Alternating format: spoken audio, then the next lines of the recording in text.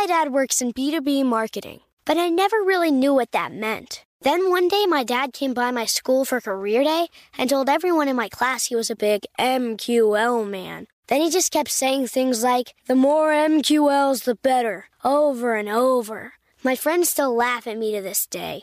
I think it means Marketing Qualified Lead. One thing's for sure, I'll be known as the MQL man's kid for the rest of my days. Why couldn't you just be a fireman or a lawyer?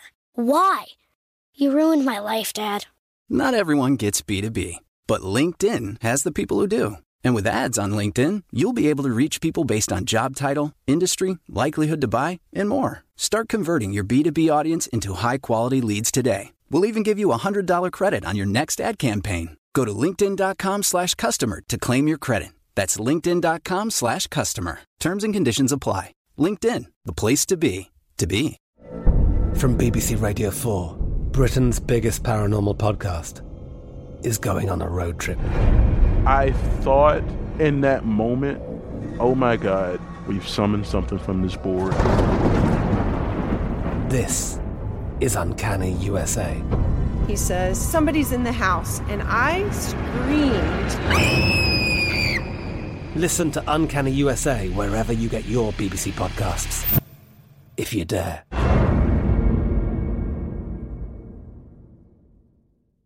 Xfinity has free premium networks for everyone this month, no matter what kind of entertainment you love. Addicted to true crime? Catch killer cases and more spine-tingling shows on A&E Crime Central. Crave adventure? Explore Asian action movies on Hi-YAH. Searching for something extreme? Check out skating, snowboarding, and more on Fuel TV Plus, the global home of action sports. And find crowd-pleasing bops on iHeartRadio's Hit Nation playlist. There's new free shows and movies to love every week. Say free this week in your Xfinity voice remote. The wait is almost over. Get ready for the 2024 NFL season as the full schedule is announced. Every rivalry, every rematch, every rookie debut, every game revealed. The 2024 NFL schedule release, presented by Verizon, coming in May. Live on NFL Network, ESPN2, and streaming on NFL Plus. Terms and conditions apply to NFL Plus. Visit NFL.com/schedule release to learn more. The best conversations I have with my colleagues are the ones that happen when no one is looking, when we're not 100% sure yet what to write. Hopefully, having conversations like this can help you figure out your own point of view. That's kind of our job as Washington Post opinions columnists. I'm Charles Lane, Deputy Opinion Editor. And I'm Amanda Ripley, a contributing columnist. We're going to bring you into these conversations on a new podcast called Impromptu. Follow Impromptu now, wherever you listen.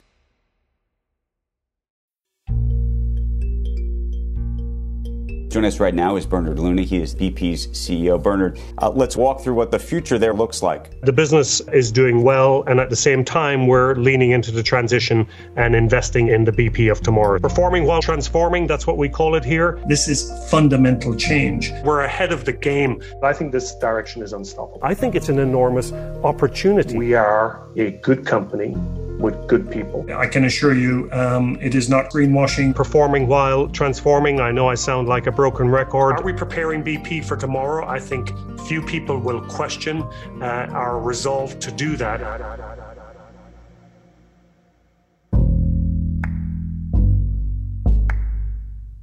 Welcome to Calling Bullshit, the podcast about purpose washing, the gap between what companies say they stand for and what they actually do, and what they would need to change to practice what they preach. I'm your host, Ty Montague, and I've spent over a decade helping companies define what they stand for, their purpose, and then help them to use that purpose to drive transformation throughout their business. Unfortunately, at a lot of organizations today, there's still a pretty wide gap between word and deed. That gap has a name. We call it bullshit. But, and this is important, we believe that bullshit is a treatable disease. So when the BS detector lights up, we're going to explore things that a company should do to fix it.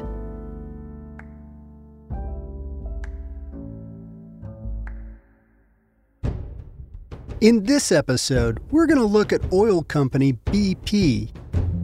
Recently, BP CEO Bernard Looney announced a new purpose: To reimagine energy for people and our planet, we want to help the world reach net zero and improve people's lives.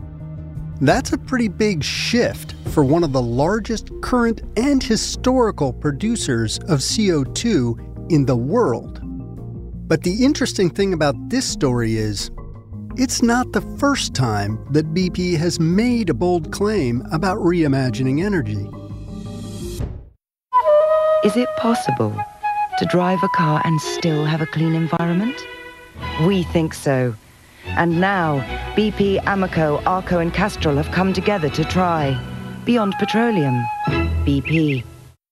That's a commercial from way back in 2001 that was part of then-CEO John Browne's bold rebranding of the company, claiming that the initials BP would henceforth stand not for British Petroleum, but for Beyond Petroleum. To understand just how significant the idea of Beyond Petroleum was, we need to take a quick trip back in time. BP was born in 1908 as the Anglo-Persian Oil Company. The company first staked claims on oil wells in what is now Iran.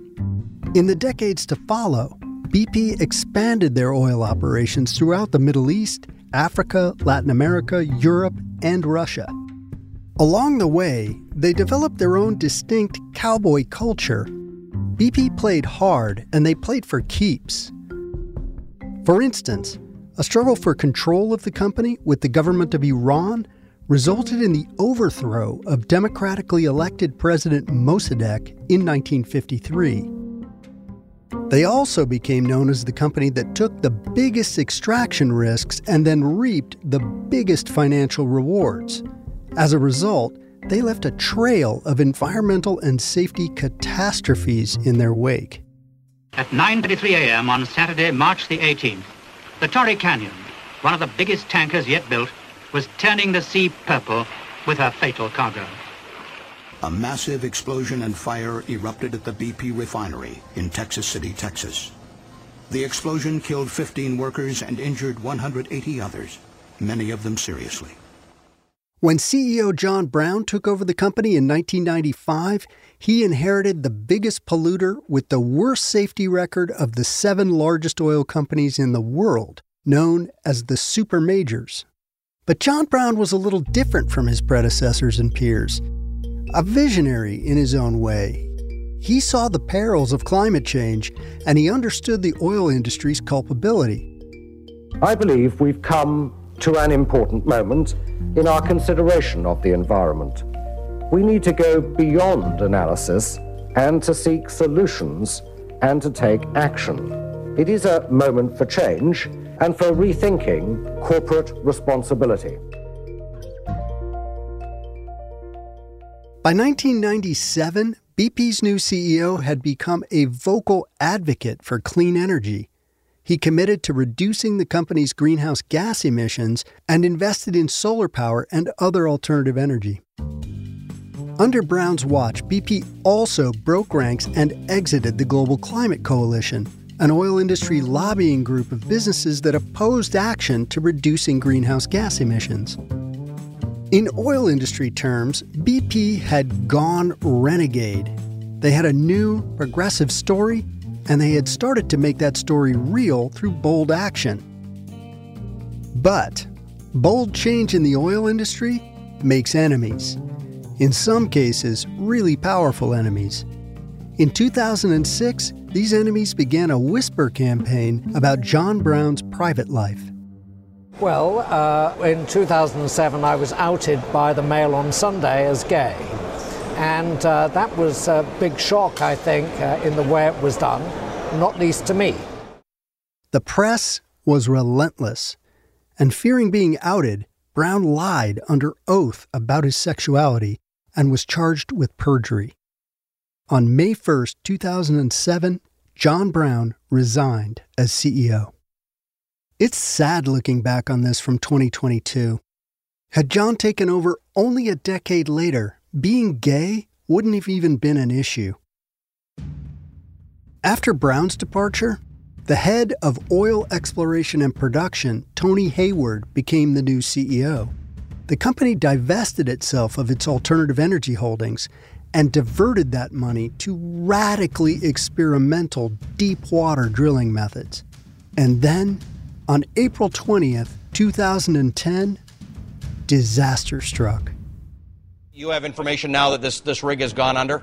It has gone under the surface. Overnight, a powerful explosion rocked a giant oil rig, igniting a fire and launching a day-long search for 11 workers. It really is a mess today because the winds shifted direction, blowing this oil, this sludge, into the bayous of southeastern Louisiana.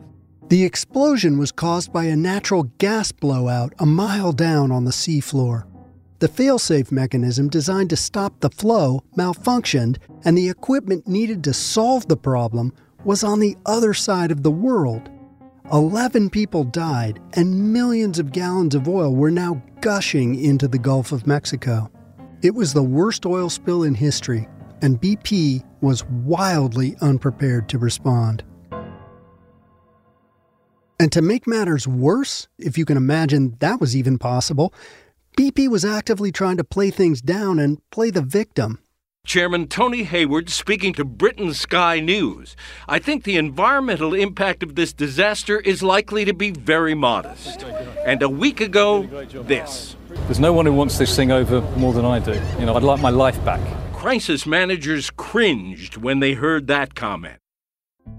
Any oil company would have suffered in this situation, but there was a special outrage reserved for BP because they claimed to be a green energy company and then wound up as the culprit in the worst environmental disaster in history. Trust in BP was shattered. In retrospect, I'm guessing the new CEO Bernard Looney wishes that John Brown's Beyond Petroleum plan had been implemented.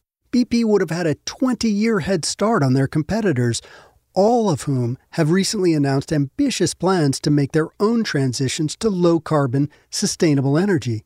Instead, like the rest of big oil, Looney has to make this transition fast. So, folks, that brings us to the main question. BP is once again saying that their purpose is to reimagine energy for people and our planet.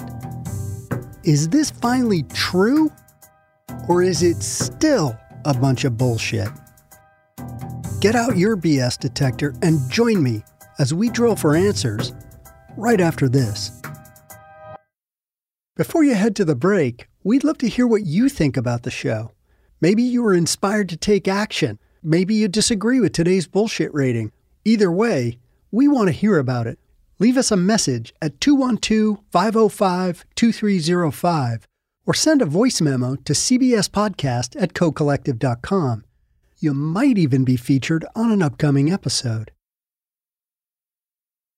My dad works in B2B marketing, but I never really knew what that meant. Then one day my dad came by my school for career day and told everyone in my class he was a big MQL man. Then he just kept saying things like, the more MQLs, the better, over and over. My friends still laugh at me to this day. I think it means marketing qualified lead. One thing's for sure, I'll be known as the MQL man's kid for the rest of my days. Why couldn't you just be a fireman or a lawyer? Why? You ruined my life, Dad. Not everyone gets B2B, but LinkedIn has the people who do. And with ads on LinkedIn, you'll be able to reach people based on job title, industry, likelihood to buy, and more. Start converting your B2B audience into high-quality leads today. We'll even give you a $100 credit on your next ad campaign. Go to linkedin.com/customer to claim your credit. That's linkedin.com/customer. Terms and conditions apply. LinkedIn, the place to be, to be. From BBC Radio 4, Britain's biggest paranormal podcast is going on a road trip. I thought in that moment, oh my God, we've summoned something from this board. This is Uncanny USA. He says, somebody's in the house, and I screamed. Listen to Uncanny USA wherever you get your BBC podcasts, if you dare.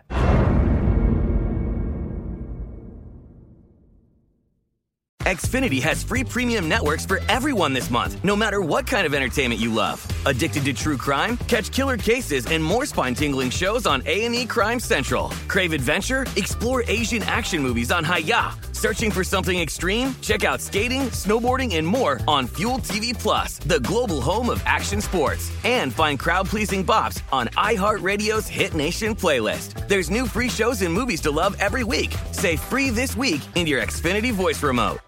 The wait is almost over. Get ready for the 2024 NFL season as the full schedule is announced. Bring it on. Every rivalry, every rematch, every rookie debut, every game revealed.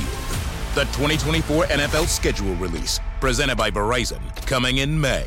Live on NFL Network, ESPN2, and streaming on NFL Plus. Terms and conditions apply to NFL Plus. Visit NFL.com/schedule release to learn more.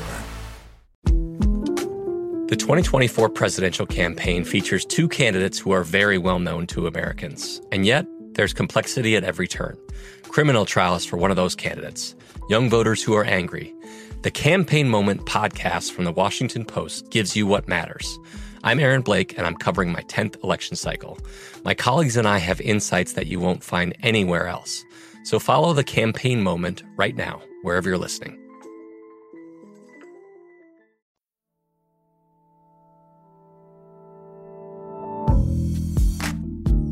Welcome back. To help me get to the bottom of BP's renewed commitment to cleaner energy for people and the planet, I first spoke with Tyson Slocum, an expert in the world of petroleum, natural gas, and power markets. Tyson, welcome to Calling Bullshit. We're very excited to have you on the show. It's my pleasure to be here. I'd love it if you could start out by telling us a little bit about your background and the work that you do. Yeah, so I'm the Energy Program Director at Public Citizen. Public Citizen is a national consumer advocacy group based in Washington, D.C. I run all of our energy policy-related work, and that mainly focuses on the oversight and regulation of petroleum, natural gas, and electric power markets. Our goal at Public Citizen is to promote those policies that provide affordable, reliable, and sustainable energy for working families. Fantastic. I love that. So let's get into BP. The topic of today is their energy transition goals. And so just to kind of level set, how much CO2 is BP putting into the atmosphere in, say, an average year? A heck of a lot. It's difficult to quantify, but they're one of the largest individual emitters just because the scope of their operations. They literally have a presence on every single continent. They have a massive carbon footprint. And then what's important here, Ty, is also they are a large historical emitter because the company has been around for such a long time that when you look at its entire legacy footprint, it's even larger. And it's going to be one of the largest single contributors to climate change from a corporate standpoint. And because of climate change, most of these companies have now announced their plans for so-called energy transition. Your opinion, how serious do you think these companies are about making that transition? I think they're very serious about it from a public relations standpoint. But when you look at the day-to-day operation, and even look at their capital expenditure plan going forward the next 5 years, it is dominated by oil and gas. And it's important to note here that in BP's own financial results, they classify their natural gas production activity in with renewables. So they consider natural gas to be a clean source of energy when it is absolutely not. I did not realize that. That's crazy. Yeah. So that's the problem. BP isn't alone here, but BP is desperately trying to reclassify itself as a clean energy company. And again, Ty, this isn't new. I mean, it started 20 years ago when they came up with this advertising plan to... Beyond Petroleum. Exactly. Yeah. So BP has been in this process of reinventing itself from a public relations standpoint for a very long time. But in terms of its operational standpoint, BP is an oil and gas company, period. Yeah. So within 2 weeks of taking the reins as CEO at BP in February of 2020, Bernard Looney outlined a whole new purpose for BP. He says it is to reimagine energy for people and our planet. We want to help the world reach net zero and improve people's lives. And then down in the details, he lays out specific goals for getting BP to net zero. He calls them aims, which I find kind of a weaselly word. How about commitments, Bernard? But okay. So he says our first goal is net zero operations. Our aim 1 is to be net zero across our entire operations on an absolute basis by 2050 or sooner. This aim relates to Scope 1 and 2 GHG emissions. So first of all, what does that mean? So that just means the emissions footprint of BP and its operations, not of how its fuels are going to be consumed and therefore add to climate change. And so, just from the very get-go, their definitions of reaching net zero have a massive flaw. Exactly. Okay, so just to school me up, let's move to their aim 2. Our aim 2 is to be net zero on an absolute basis across the carbon in our oil and gas production by 2050 or sooner.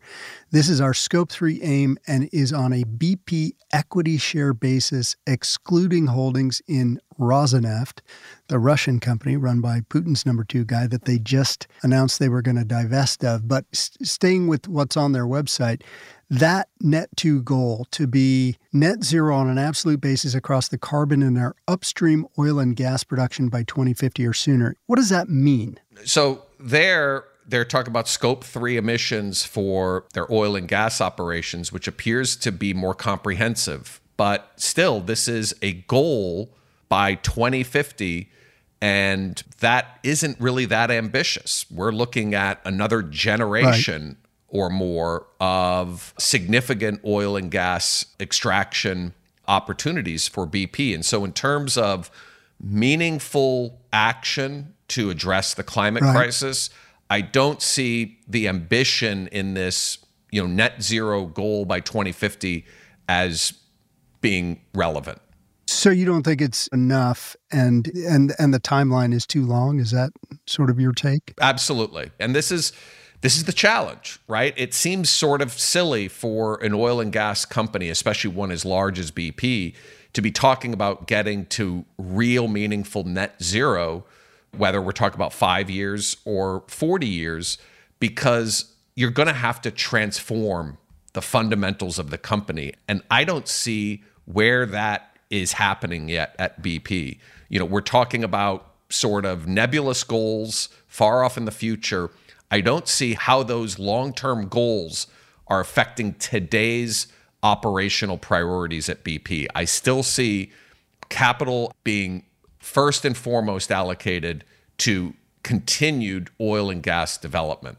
And that's the big challenge. And for any large oil major, Ty, there's going to be a market challenge to doing a real transition to renewables, for example, because during that transition, let's say BP has a real meaningful plan, which I don't see, but just for conversation purposes, to transition off of oil and towards renewables, the market is just going to want to see BP split into separate companies because the market value of a pure renewable play is going to be dragged down by the continued operations of oil and gas, which the market is not going to see as having enough growth. And so as long as BP remains an integrated company that is trying to get into renewables while still primarily being an oil and gas company, those oil and gas operations are always going to drag on the value of the renewable investments. Yeah. And so what you would see from Wall Street is they would say, split up the company. Interestingly, a former CEO, John Brown, is recently on record saying he thinks that's a good idea to spin out the renewable energy assets as a separate company, essentially create BP Future, which is rapidly growing, less capital intensive, and valued at a premium by investors. And then by default, create BP Past, which is the oil and gas assets, capital intensive, unloved by the market, and in decline. And then just let the market decide. What do you think about that? I think that's how all of these oil and gas companies are going to have to go. If you're going to remain a publicly traded company offering shares to the public, that's the only strategy that makes any sense. And the fact that BP hasn't done that split yet shows that their financial and capital commitments to renewables aren't yet meaningful enough to orchestrate that split. Yeah, Looney doesn't like the idea of splitting up. He actually responded to Brown, and he said he wants to use the cash of the high carbon business to fund the transition. He calls it, what is it? He's got a catchphrase for it, performing while transforming. That would be believable if that's what was actually happening. But when we look at the balance sheet, BP is still pouring billions of dollars every year from its earnings on oil and gas operations into more capital investment for additional oil and gas exploration and production, and into dividends. Because the way that these oil companies try and keep their stock price attractive, because they're being eclipsed, all of them, by companies like Tesla and renewable energy companies that just have way more growth potential. The way that BP markets itself to fund advisors and to other big institutional investors is the lucrative dividend that they pay out in cash every quarter. And so a bunch of the profits from their oil and gas operations are just going into pumping up their stock price to make it continually attractive. And so until we see a deviation from big capital investment in oil and gas and the big investment in dividends, this is inaccurate. They are not moving that profit from today's oil and gas operations into tomorrow's renewables. Well, sticking with the aims that they have on their website, I just want to go through a couple more that, frankly, I just don't understand. Aim 3 is to cut the carbon intensity of the products that we sell by 50% by 2050 or sooner. What is carbon intensity? What does that mean? So this is talking about the relative carbon emissions for energy resources. So a lot of this is BP and some of the other majors like Chevron and Shell have been increasing their investments into natural gas. And so the way that they measure it is gas has a lower carbon intensity than oil. It is not a clean resource, right? It is a fossil fuel, but compared to oil. And so a lot of this carbon intensity talk is really about a shift into natural gas. And, a lot of that is because they see continued market opportunities for gas in the power generation sector, in the industrial sector, and in the agricultural sector with fertilizers and so forth. So again, this is the challenge. They're using these words that sound like they're doing a serious pivot into renewables, but it's not. It's just putting slightly more investment into gas over oil, and they're able to count that as a lower carbon intensity going forward. It's not, going to deliver us on a path to meaningfully addressing the climate crisis. Right. Okay, so aim 4 is to reduce methane. It says, our aim 4 is to install methane measurement at all of our existing major oil and gas processing sites by 2023, publish the data, and then drive a 50% reduction in methane intensity of our operations. So first of all, why is this important? What's special about methane? So methane is an extremely powerful greenhouse gas. It is many, many, many times more powerful than carbon dioxide. It doesn't last in the atmosphere as long as CO2, but methane, for the briefer time that it is in the atmosphere after being released, is far more potent. And so the Obama administration in 2012 introduced sweeping requirements and mandates to control methane emissions from oil and gas operations. And BP and all the other oil companies successfully fought it off. Mm-hmm. Now we've had a change in heart. And really what changed was in November 2020, a energy company that is partly owned by the French government called Engie, canceled a major liquefied natural gas export deal with a U.S.-based LNG exporter because of the lack of any meaningful methane regulations on U.S. gas production or U.S. gas exports.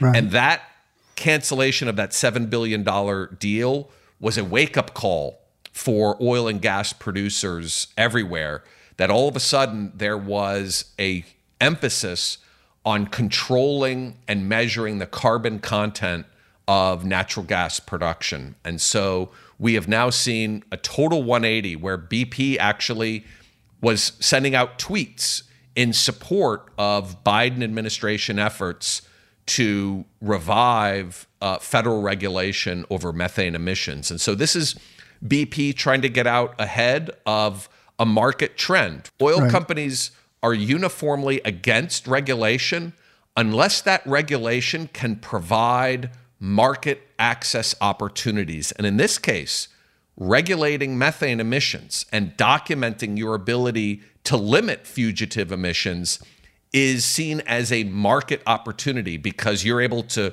slap a label of clean methane on your natural gas and make it more desirable for export and consumption in global markets. So it would have been great if BP was making this announcement a decade ago. Another point that they make on the website to help the world get to net zero is aligning associations. Our aim is to set new expectations for our relationships with trade organizations around the globe.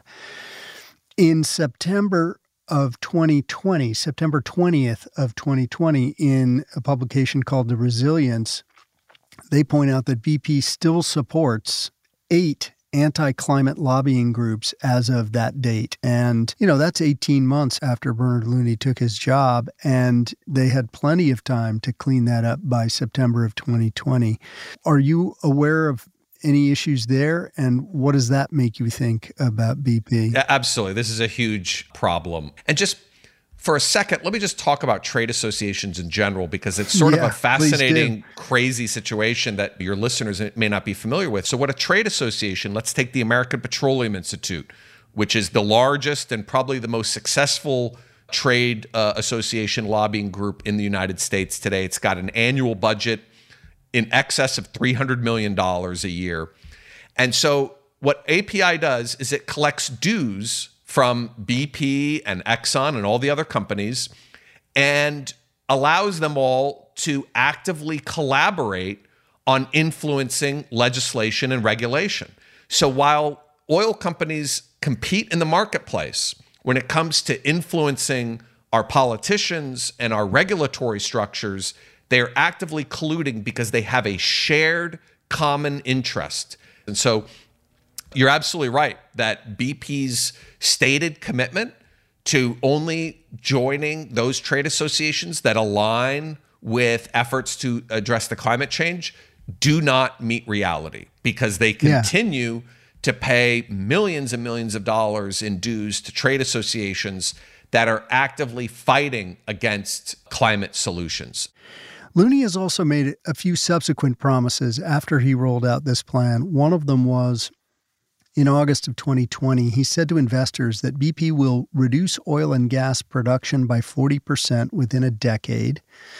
And that was 2 years ago, so he's got 8 years left. And that they would stop exploring for oil and gas fields in new countries in the same time frame.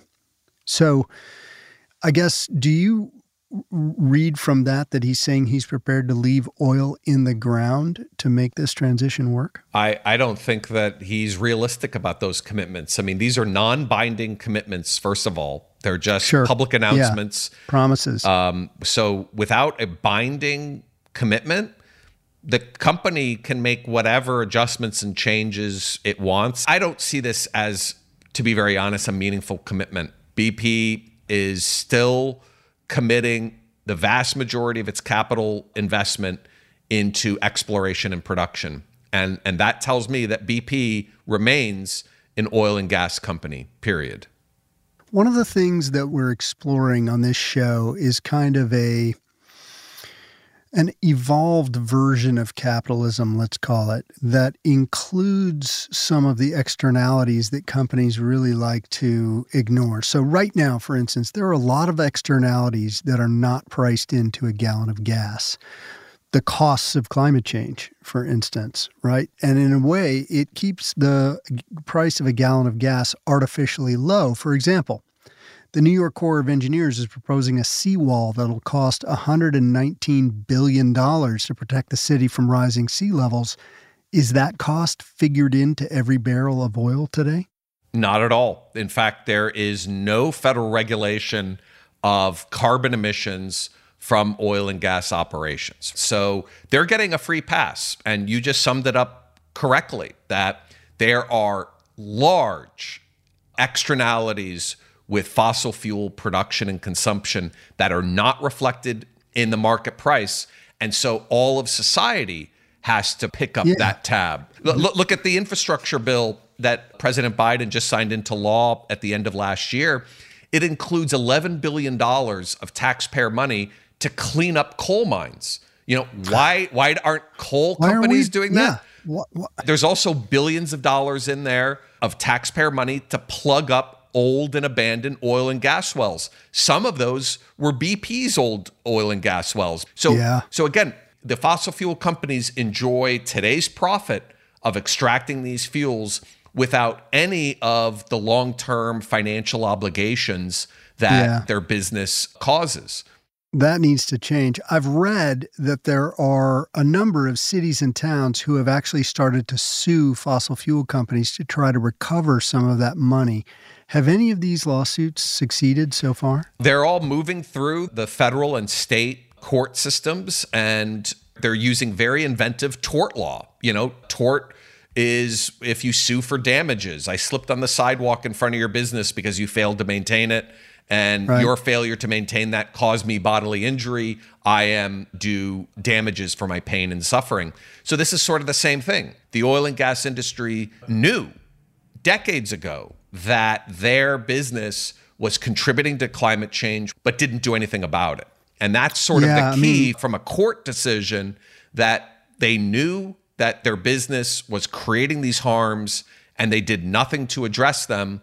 And we all are suffering as a result. And I think that's part of the motivation for a company like BP to try and get out ahead and to say, listen, we're in favor now of federal action to regulate these things so that we can try to get out from these tort lawsuits. And in fact, there's a plan that's being underwritten by some of the major oil companies to establish a carbon tax in the United States. And there's a lot of merit to that. But when you look at the details of their proposal, they want the carbon tax in exchange for two big things. One, evisceration of climate regulations over their business, and immunity from tort lawsuits. Very similar to what the gun manufacturers got. That's annoying. And shades of the tobacco industry as well. You Absolutely. know, they deny, and then, finally events catch up with them. From our perspective on this show, we're looking for companies that are purpose-led. These are companies that, by and large, have a conscience. They actually are trying to make the world better, and when they see a problem, they try and solve it. They don't wait for the government to legislate. And so when BP says they're trying to take on climate change, our perspective is great. You sound like a purpose-led company, but is their intention pure? Do they really mean it? And so one of the things we look for is self-regulation. By agreeing to a carbon tax, if they're trying to get out of paying for any liability for past harm, that does not clear our bar, at least at this show. Like, we would call bullshit on that. So why do you think Looney announced these goals again in 2020? And why should we trust BP this time around? I think the reason that he's making this sort of recommitment on a public relations scale is because now there is a spotlight from large institutional investors. And these institutional investors have really, in just the last couple of years, ratcheted up their pressure on companies to show them the money in terms of commitments on climate change. And so for an oil and gas company, that's sort of hard to do when your business is in fossil fuels. And so they're seeking to sort of mollify these institutional investors with a very slick public relations campaign that they're trying to rebrand BP again. And I don't know how many times one company can continually rebrand itself as being Beyond Petroleum, but that's what they're trying to do here. It's difficult for them to escape their culture of non-compliance in terms of safety and environmental record, and they're trying desperately to get back into that decision-maker seat where they are one of the key brokers to try and navigate a new climate deal, but their reputation has taken such a big hit. I don't know if they're going to be the ones doing it again. Right. What is the number one action that you think Bernard Looney should take to actually deliver on their stated purpose to reimagine energy for people and our planet? First, I would exit all fossil fuel trade associations, get out of the American Petroleum Institute and all of the others. Second, commit to specific legislative climate initiatives, because all of these companies can do their unilateral goals on their websites, but without some sort of binding operation through national governments, we're not going to see the kind of meaningful action that's required. And so I want to see BP support climate initiatives without the harmful caveats like it's done on carbon taxes, where it says we'll support a carbon tax if we have immunity from prosecution under tort law. I think Looney needs to commit to a specific time frame to split off the company. If he's serious about real aggressive investments in renewables, then he's got to put his money where his mouth is. And right now, when I look at where BP's money is, it's all in oil and gas. Tyson, is BP a bullshitter? An absolute bullshitter. So just BP, stop the charade. You're oil and gas. Love it. Okay, last question. On this show, we have a tool that we call the BS scale. And it goes from 0 to 100, 0 being the best, 0 BS, 100 being the worst, total BS. So on a scale of 1 to 100, on the BS scale, where would you rate BP? 90. They've got legitimate investments in clean energy. It just is minuscule in proportion to their investments in oil and gas. So I have to give them credit for some of their genuine pivot. It's just not nearly enough. So 90. Love it. Perfect. Tyson Slocum, thank you so much for being on the show. I really enjoyed it. Absolutely my pleasure. Okay, folks, it's time to make the call. Is BP really reimagining energy for people and our planet? Based on what I've heard so far, we gotta call bullshit. Even if Looney is serious, and that's questionable at this point, BP isn't taking some fairly obvious actions that would signal that seriousness. But remember, bullshit is a treatable condition. All it takes is action. After the break, I'll be joined by two experts in the oil business and climate change to help us explore the actions BP should take to fix it. Stick with us.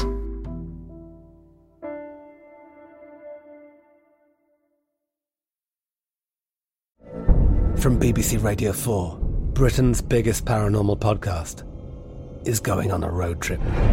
I thought in that moment, oh my God, we've summoned something from this board. This is Uncanny USA. He says, somebody's in the house, and I screamed. Listen to Uncanny USA wherever you get your BBC podcasts, if you dare.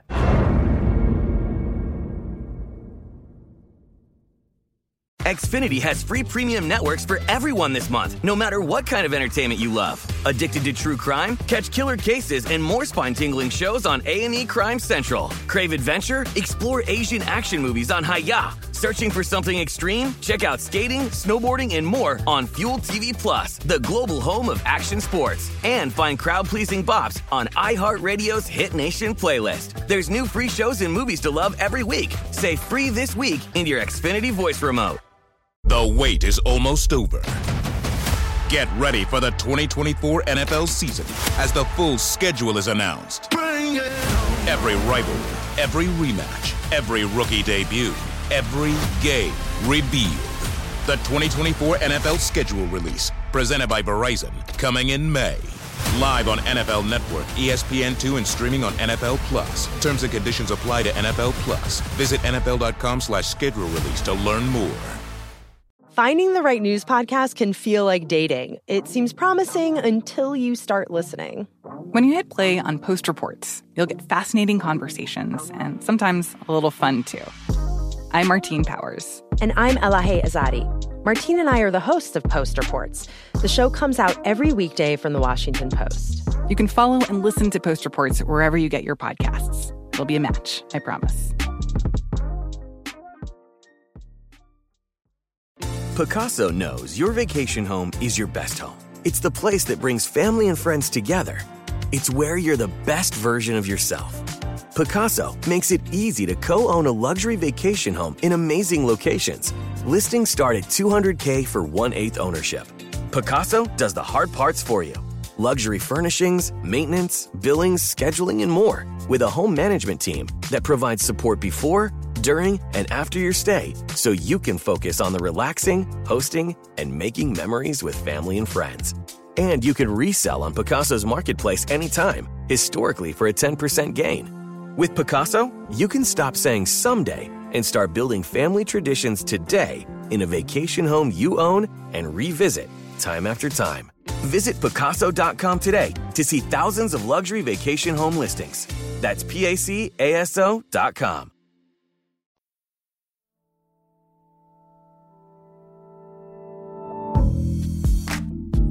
Welcome back. New CEO Bernard Looney is saying a lot of the right things, but we've now drilled into it and we struck BS. So what are the actions that Bernard and his leadership team would have to take to plug this gusher and actually win back our trust? I've invited two experts to join me to propose the concrete actions that BP needs to take.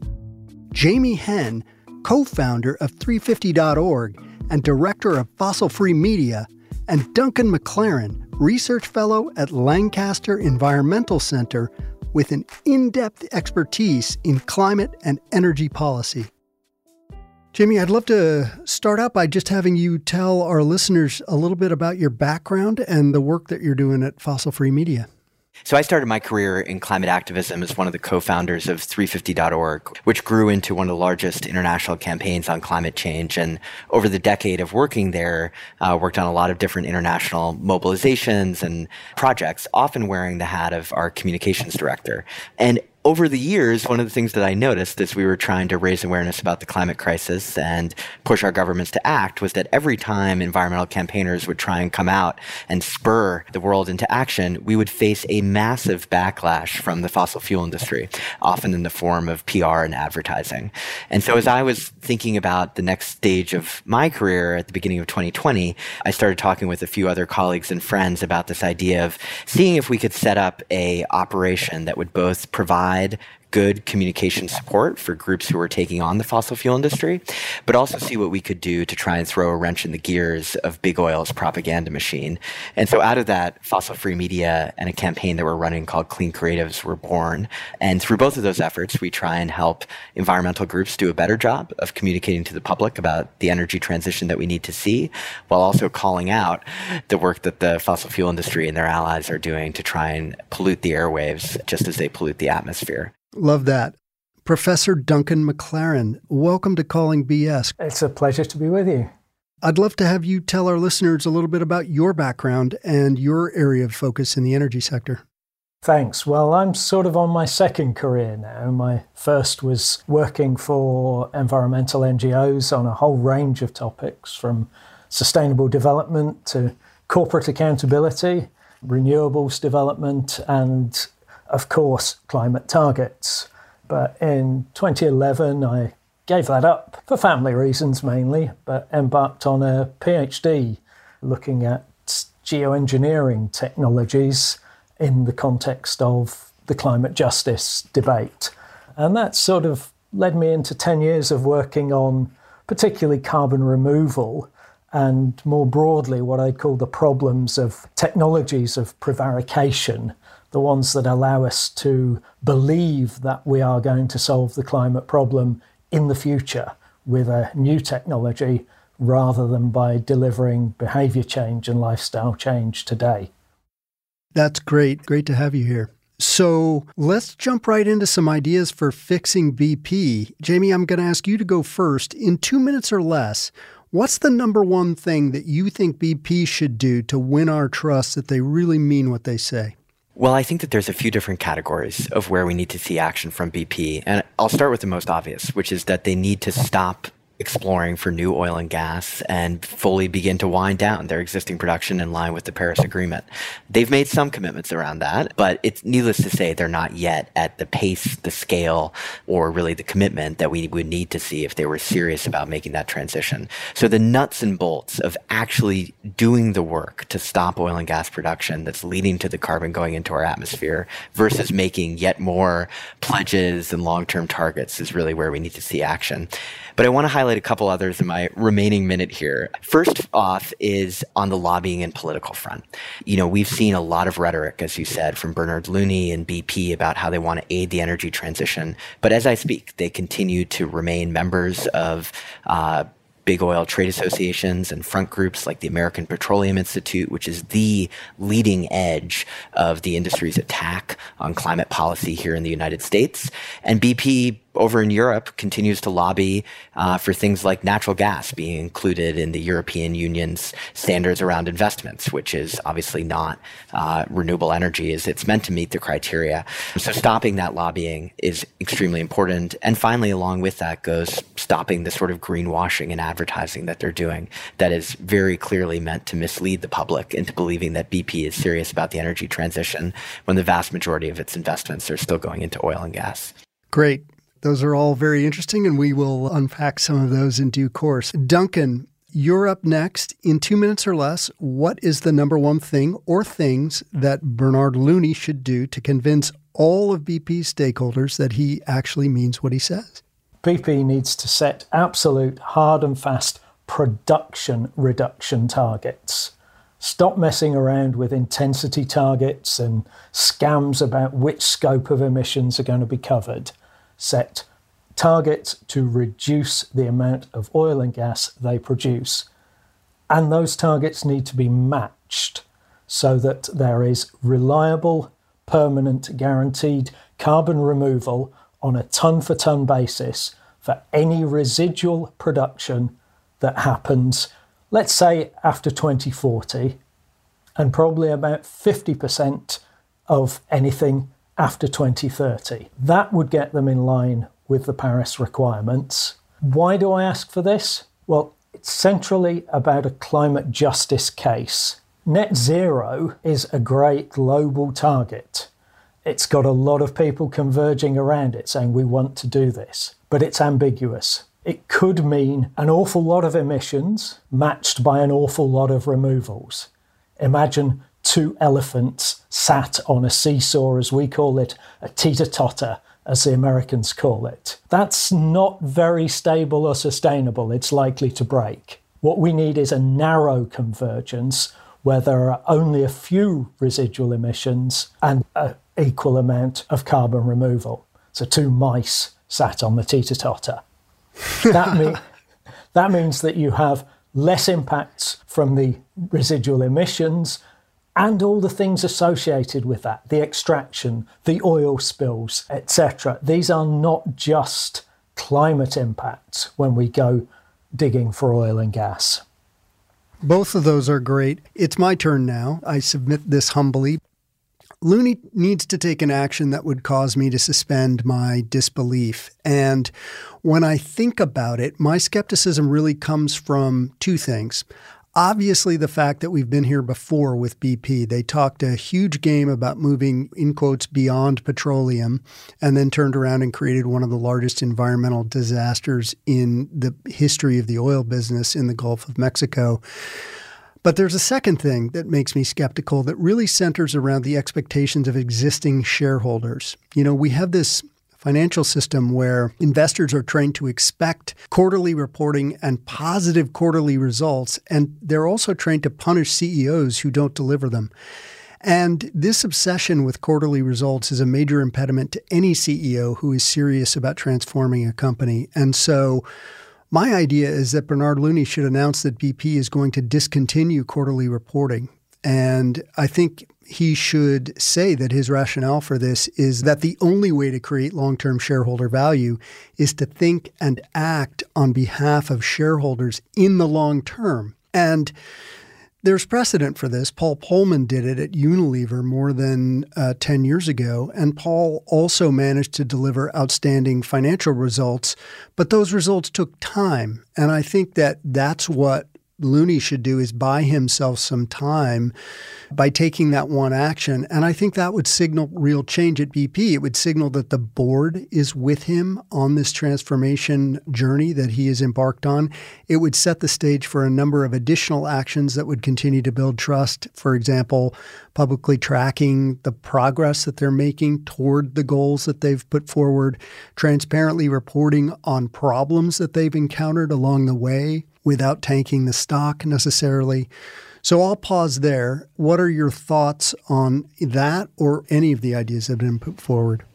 Well, I think it's interesting that you brought up investors, because I think a lot of what we've seen out of BP is aimed at a few different audiences right now. Marketing and PR is really focused on the general public. But a lot of what BP has been doing, I think, is best understood as trying to persuade their investors, and not just individual investors, but large institutional investors like pension funds and others, that they're simultaneously serious about pursuing climate action while also maintaining their oil and gas business. BP is trying to do this awkward dance where it wants to convince its more green-oriented investors that it's serious about climate, while also showing that it will continue to get high profits from oil and gas. And so this dance is what I think we continue to see from big oil majors, is on the one hand trying to market themselves to concerned investors and regulators and the public as being serious about climate action, while also turning around to some of their other shareholders saying, don't worry about all of that. We're still serious about oil and gas, and we're going to drill, baby, drill until the very last second. He's got a name for it, performing while transforming.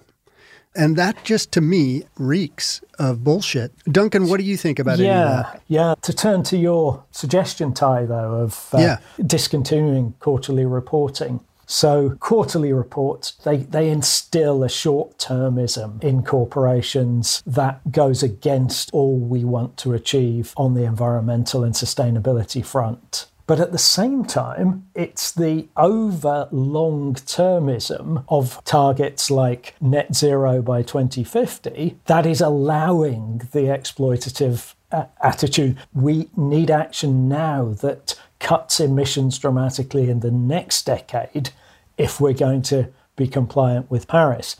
So I think stopping quarterly reporting could be a component of what BP should do. They would also clearly need to improve the nature of their reporting so that it's properly consistent with the different impacts they're having, and to be accountable to stakeholders outside of the shareholders themselves. Yeah, and I heard you both in your ideas essentially say that the aims that BP has put forward are soft. Even, for instance, net zero by 2050 can be achieved in a lot of different ways. And I don't want to put words into your mouths, but you can do it by planting a lot of trees and offsetting, or you can do it by actually not pumping oil out of the ground. And you are advocating for the latter rather than the former. Is that correct? I'm definitely saying that BP cannot contribute to net zero if it goes on increasing its production and emissions and believes that it can offset all of that. So at the moment, 2018, BP bought 850,000 tonnes of carbon offsets. it was responsible for around 1.6 gigatons of emissions. So you've got to be cutting emissions. You can't just be offsetting. What is left that you might offset in some way, you have to offset through balancing it with things that actually remove carbon dioxide from the atmosphere. And they have to remove carbon permanently or durably. Can you explain some of those permanent carbon removal technologies? Most of them are currently quite speculative. There are technologies, though, that use renewable energy to capture carbon dioxide from the atmosphere with a chemical agent of some sort. You expose this chemical agent to the atmosphere, it absorbs some CO2, you then put it in an enclosed chamber, expose it to heat or pressure, the CO2 comes off, you can pipe it off, compress it, and inject it underground. And as long as you do that in somewhere like a saline aquifer, it will almost certainly stay underground for thousands of years. Another very permanent form of carbon removal is called enhanced weathering. Again, you need some renewable energy. You grind up basalt or other reactive rocks quite finely, spread it on the land surface, and as the rain flows through it, it removes, or effectively the carbon dioxide in the rainwater reacts with the rock, goes off in the runoff, and at least in theory, ends up in the oceans where it ends up as carbonate. And that's where our limestone comes from. So that's millions of years. So there's a lot of these techniques. None of them are perfect. None of them would be scalable infinitely. But scientists are hopeful, let's say, that maybe somewhere between 2 and 5 gigatons a year could be removed using these technologies in the latter half of this century once they've been developed. So it sounds like, once again, they just need to stop producing oil. I want to pivot to Jamie. A big part of the BP story, Jamie, relates directly to your thesis at Fossil Free Media that ad agencies and PR companies are some of big oil's or maybe big carbon's not so secret weapons. How big a problem is the marketing industry in this equation? I think it's a huge problem. And I think that PR and advertising and marketing have been one of the largest barriers to climate action that just because it's in such plain sight, we often don't see it. And BP is a really interesting case study because I think that of all the oil majors, they have always been the most attuned to their public image. But it's worth remembering that, as you mentioned earlier, it was all the way back in 1997 that the previous CEO of BP was making announcements about how they were going to become a new type of energy company. And that led to then the rebrand in 2000 of BP to Beyond Petroleum. Yeah, John Brown. I mean, that was 20 years ago that they made this Beyond Petroleum rebrand. They're not Beyond Petroleum 20 years later. And I think that we should take that lens towards the commitments that they're making today, that maybe there's a higher degree of seriousness, there's more political pressure, but BP hasn't shown in the past that it was serious about any of these claims. There's a fascinating example of this from the current era, which is actually a leaked presentation that came out at the beginning of 2020, which is right when Bernard Looney, the new CEO, was taking on BP and wanted to restructure the company. And the presentation was done for BP by the ad agency WPP, which is the world's largest kind of advertising conglomerate. And this was an effort, holding company. And this was an effort by WPP to kind of bring together some of its top people and say, we're going to kind of do a first stab at what a new brand, a new image, a new marketing approach for BP could look like that they would then use in all the advertising and all the advertising relationships that they have. And it's really a fascinating document because it basically walks through the fact that, yes, BP's, core business is oil and gas, and we're going to be expanding upstream production, yada, yada, yada. But also, we need to convince the public that, quote, we get it on climate change. And they run through this incredible series of slides about how the world changed in 2019 because of the global climate strikes and Greta Thunberg and everything that had happened.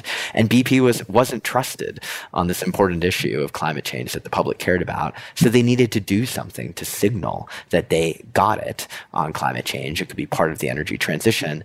Of course, nothing in the presentation was actually about concrete things that they would do, like stopping oil and gas production. Right. It was all about the ways that they would remarket themselves. And so I think it's worth all of us, being able to see that stuff as what it is, which is propaganda. It seems clear that the economics of wind and solar have gotten much, much better, very compelling these days. Isn't there a strong argument for BP just being a responsible steward for their shareholders' money, investing more money in those technologies and, leaving some oil in the ground? I think the problem is that from the shareholder perspective, from the workings of contemporary capitalism perspective, BP has these huge assets that are reserves of oil and gas in the ground, and their corporate valuation reflects that, their ability to pay dividends reflects that, and as soon as they start saying, oh, we're going to leave some of that in the ground, then yes, they are managing a financial decline. And in a sense, it means that certainly my challenge to Bernard Looney to say set targets for reducing production is going to be very hard as a businessman for him to take. Right. I want to zero in on this point Duncan's making because I think it's so critical. I think that BP and other oil majors want to convince the public that they're key to the energy transition. The reality of it is that, yes, there is money to be made in clean energy. Maybe big oil companies aren't the best suited to do that. That there are clean energy companies that should be doing that. And I think it also raises a question for us. Do you really want BP to be controlling the energy of the future? This is the company that has for decades run over communities, violated international human rights law, spilled oil into the Gulf of Mexico, failed to clean it up, failed to pay the money that it was owed. I don't want BP running the clean energy of the future. I'd much prefer that it's managed publicly, that it's in smaller cooperatives. And we have that choice right now to make that transition. And to Duncan's point, what we need for BP, they should be held accountable for the damage that they've done and the ill-begotten profits that they've made during a period in which we knew, and they knew from their own science, that every barrel of oil they dug out of the ground was furthering a planetary catastrophe. They knew that last quarter when they made record profits. So why should they and their shareholders, who also knew that and have decided to stick with BP, why should they be rewarded for that? So if I may, what I'd like to emphasize about that is how the dynamic of oil companies wanting to maintain the value of their reserves and oil companies doing political lobbying and marketing to position themselves as part of the energy transition are both about the modern face of climate denial. The modern face of climate denial is about delay. It's to say, oh yeah, of course, now we happily accept that climate change is happening. We understand there's a problem. But if we move too quickly, then we cause all sorts of other problems. And those things all converge around them extracting the most profit from their asset base and continuing to prolong the climate crisis. I want to ask you both to suspend your disbelief for a minute, because in this part of the show, I do want to explore actual ideas. Like if we're going to take them seriously and say, okay, they really mean well, they're really trying to do this, what should they do? So let me run a couple of ideas past both of you and just get your take. So first of all, John Browne, the former CEO of BP, who actually initiated the Beyond Petroleum rebrand and began what I believe was at the time a genuine attempt at a transition to being a sustainable energy company. He recently said that he thinks that the company should be split in two, to spin out the renewable energy assets that the company has as a separate company, essentially create BP Future, which is rapidly growing, less capital intensive, and valued at a premium by investors, and BP Past, the oil assets, which are capital intensive, unloved by the market, and in decline, and then just let the market decide. So this is a former CEO saying this. What's your take on that? Yeah, that would be interesting if BP moved in that direction. The one thing I'd raise on it as a challenge, I know we're trying to be a bit more optimistic here, but since Duncan and I are good skeptics, is that the liability issue. If BP has known for decades that their products were causing climate change, like Big Tobacco knew that its product was addictive and causing health impacts, what sort of responsibility do they have to help pay for the damage that those products have caused? And so when we talk about BP being able to spin off a company, that's often what companies do to avoid liability. And so I think the question would be making sure that, they're not able to kind of dodge their social responsibility by creating a dirty version of their industry and then hiding the assets there. But maybe to embroider the thought of what would BP do if they were admitting some liability, what would be the sort of investments or spending they should do? And here I think the idea of a just transition, an energy transition that actually pays attention to social justice in terms of consumer need and worker need, would be helpful. And you may know there's been an Extinction Rebellion spin-off campaign in the UK recently called Insulate Britain. Well, I think that's what BP should do.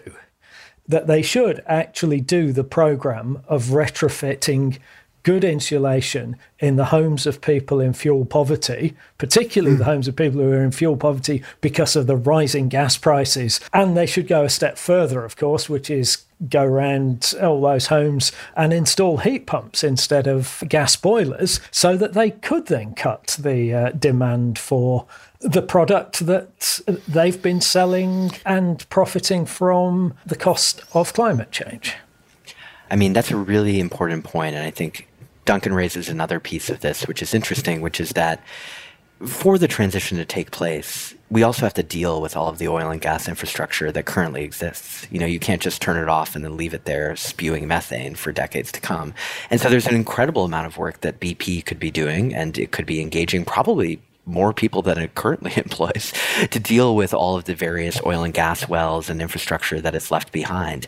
These in many ways are forever liabilities that we're going to have to deal with. It's not quite so simple as plugging a well and hoping that it never emits methane again. You need people to go back and check it and verify that it's been done right, and then manage that process going forward. And so there is a role and a way to kind of reimagine energy companies of the past, these oil and gas giants, playing a role, as Duncan was saying, in helping kind of do the retrofits and transition we need to move to clean energy, but also taking some responsibility for managing the damage that they've done and making sure that over the decades to come, we're not having big blowouts of, CO2 that's been pumped somewhere, or numerous oil and gas wells continuing to leak methane and push us past global limits. Now, Ty, to your question about shareholders, this may require us rethinking some of these pieces when it comes to capitalism, or beginning to at least put in some interesting government incentives and doing the finance work to do that. And so I think that campaigners over the last few years have really begun to focus on finance as a key target, pressuring folks like BlackRock, JP Morgan Chase, others to play a larger role here. We need those players to come in. BP might not be able to do this alone. They're big, but maybe they're not quite big enough to manage this. And so figuring out the ways to structure their debt and get government regulators involved and finance this whole transition is a really interesting process that we need people to start thinking about. 100%. Look, we're big fans of the notion of rethinking capitalism on this show, but I want to follow that thread because you mentioned BlackRock, and we've done an episode on BlackRock, and we spoke with Tariq Fancy, who's the former head of sustainable investing at BlackRock, and left because he just ultimately felt like he was engaged in greenwashing there. And his take on the problem is that it is, I don't want to put words in his mouth, but his basic thesis was that it's hopelessly naive to expect companies to essentially self-regulate. And he thinks that regulation, specifically a carbon tax, is the only medicine that will solve the problem of climate change. What do the two of you think about that? A carbon tax could be a very helpful tool. It alone is unlikely to solve the problem because simply what we've seen in the past is that the generic incentive that a carbon tax or equivalent gives is rarely enough to bring about the transformation in technologies. So I think, carbon tax, good, can help, not the single answer. Of course, when we're talking about carbon taxes as the answer, we have to remember that BP spent $13 million in 2018 blocking a carbon tax initiative in Washington state. And then afterwards just said, oh, well, it wasn't the right carbon tax initiative. And my experience going back over the years is that this is a common narrative. When companies are offered taxes, they say the taxes aren't quite right and they want voluntary measures. When they're offered voluntary measures, they say, well, then we'll get undercut by the cowboys, so we need regulatory measures. And when they're offered regulatory measures, they say, well, this isn't really the free market. Why don't we have taxes? Yeah, we have a word for that. We call it bullshit. Which brings me to my final question for both of you. On Calling BS, we have something called the BS Index, or the BS Scale, and it goes from 0 to 100, 0 being the best score, 0 BS, and 100 being the worst, total BS. I want to ask both of you to rate BP on the BS scale. I'll start with you, Duncan. That's interesting. I'm going to throw them a bone and give them only a 90% rating. Okay. You're in a good mood today. All right. Thank you for that, Duncan. And Jamie? Well, I'm glad Duncan set a high bar. I was thinking about this in two ways. One is sort of the only standard that really matters, which is the kind of standard of physics and chemistry and the climate, in which case, maybe we'll give BP a score that relates to the amount of money they're still investing of their capex in oil and gas, which is something like a 96%. Maybe that's a good way to do it. Now, to throw them a bit of a bone, as Duncan did, and we're trying to be charitable, I would say that BP is ahead of the other oil companies. And so maybe we'll drop it down to a 90, as Duncan was saying, because I think to BP's credit, they have been the only one to really say that they do need to reduce production. They did write off $17 billion of oil and gas assets by saying that those were stranded and needed to be kept in the ground. And they have talked about sort of the larger need for this transition to happen. And so, again, if anybody feels like we're being a little too harsh on them, just remember that they rebranded back in 2000 and here we are today. And so I would take everything they do with a bit of skepticism, but at the very least, it's good to see them beginning to move. Agreed. Okay, listen, this was a great conversation. I could have spent the rest of the afternoon talking with both of you. I really appreciate it. So, folks, it's time to give BP our official BS score. The company is saying all the right things, but they lost massive amounts of trust when they did this to us the first time. And as all of our experts have pointed out today, their actions so far are inadequate and incoherent at best. Based on what I've heard today, I'm going to give BP a 95.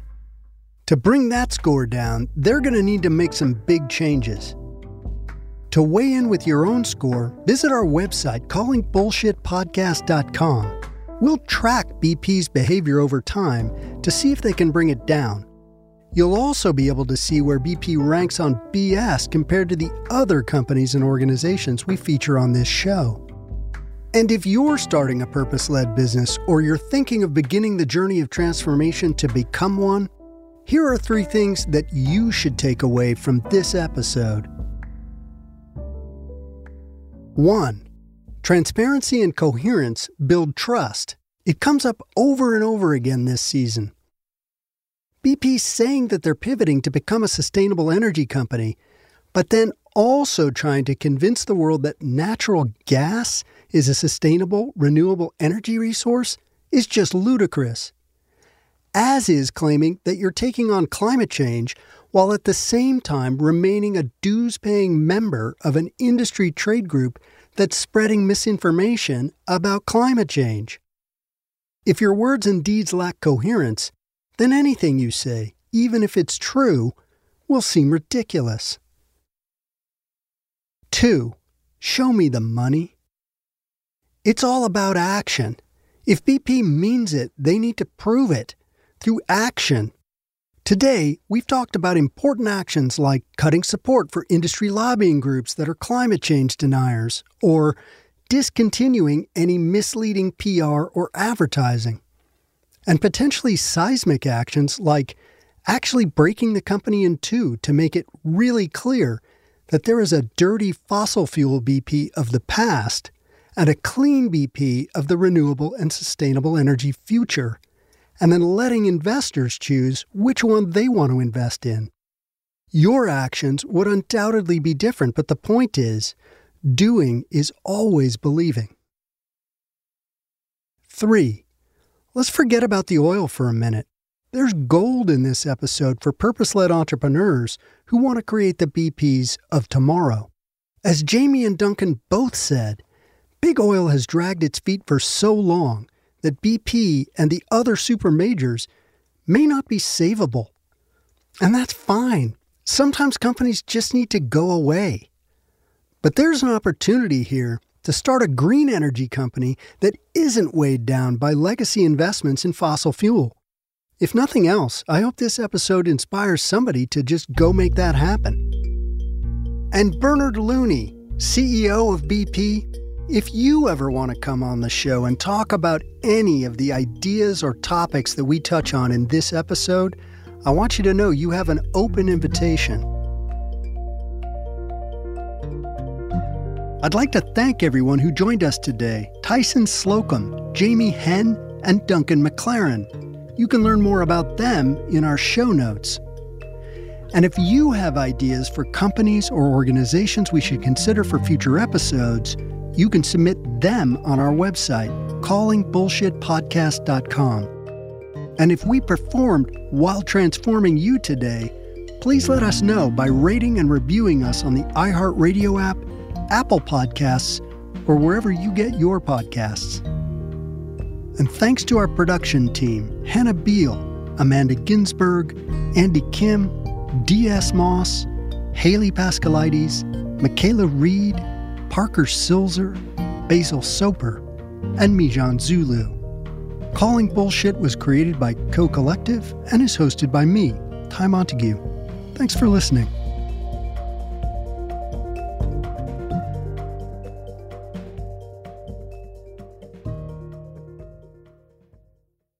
Before you go, we'd love to hear what you think about the show. Maybe you were inspired to take action. Maybe you disagree with today's bullshit rating. Either way, we want to hear about it. Leave us a message at 212-505-2305 or send a voice memo to cbspodcast@cocollective.com. You might even be featured on an upcoming episode. From BBC Radio 4, Britain's biggest paranormal podcast is going on a road trip. I thought in that moment, oh my God, we've summoned something from this board. This is Uncanny USA. He says, somebody's in the house, and I screamed. Listen to Uncanny USA wherever you get your BBC podcasts, if you dare.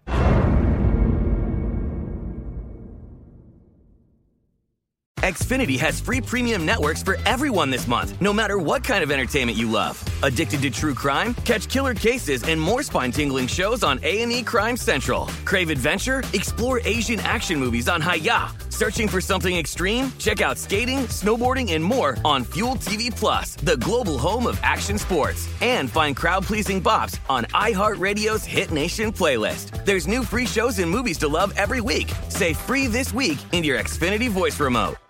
The wait is almost over. Get ready for the 2024 NFL season as the full schedule is announced. Every rivalry, every rematch, every rookie debut, every game revealed. The 2024 NFL schedule release, presented by Verizon, coming in May. Live on NFL Network, ESPN2, and streaming on NFL Plus. Terms and conditions apply to NFL Plus. Visit NFL.com/schedule release to learn more. Open a limited-time 11-month certificate at Kemba Financial Credit Union. At 5.25% APY, it's more than triple the national average, plus it's a safe and secure way to grow your money. Visit your local branch or kemba.org/cd for details. Offer expires May 31st, 2024. APY equals annual percentage yield. Restrictions apply. $500 minimum and $250,000 maximum deposit. Advantage status required. Comparison based on bank rate average. Federally insured by NCUA. Xumo Play is your destination for endless entertainment. With a diverse lineup of 350 plus live channels, movies, and full TV series, you'll easily find something to watch right away. And the best part? It's all free. Love music? Get lost in the 90s with iHeart 90s. Dance away with hip-hop beats and more on the iHeartRadio music channels. No logins, no signups, no accounts, no hassle. So what are you waiting for? Start streaming at play.xumo.com or download from the app and Google Play stores today. All you can stream with Xumo Play.